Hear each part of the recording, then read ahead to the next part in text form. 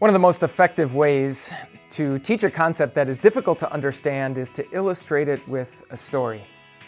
In other words, you can define it, you can dissect it and analyze it all you want, but sometimes it's much more effective to give that concept a face, to illustrate it with a story.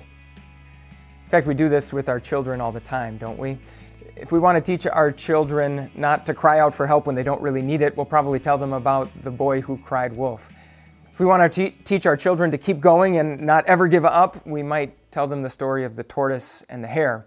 If we want to teach them to always be on guard against danger, even when everything seems fine, we might tell them about Little Red Riding Hood. Sometimes the most effective way to illustrate a concept that's difficult to understand is to illustrate it with a story. This week we're going to be talking about the concept in the Bible that is arguably the most difficult to understand. And it's not because it's a concept that's difficult for us to mentally grasp.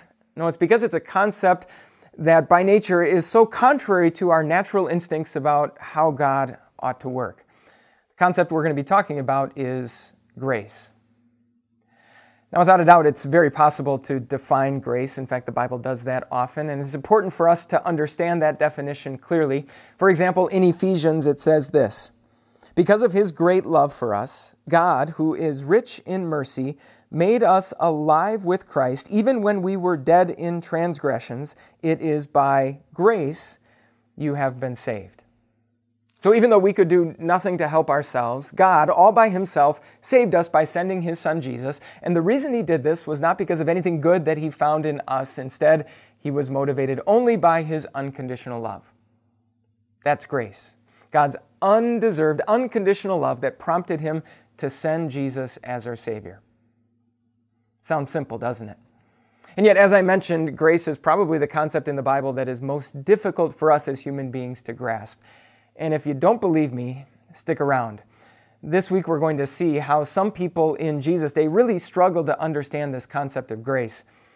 And in response, Jesus didn't further define grace. He didn't show them grace under a microscope so that they could look at it closely. He didn't write it out as a formula on a chalkboard so that they could understand it. No, instead, He told a story.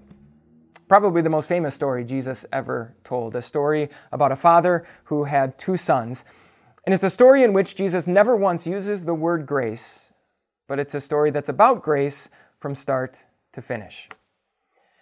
So if you struggle to understand God's grace, if you struggle to understand how God's grace can be for you or how God's grace could be for someone else, maybe this is just the story you need to hear. Without a doubt, careful definitions and clearly articulated understandings of grace are very, very important, and yet make no mistake, grace is more than just a term. As we're going to see this week, grace has a face.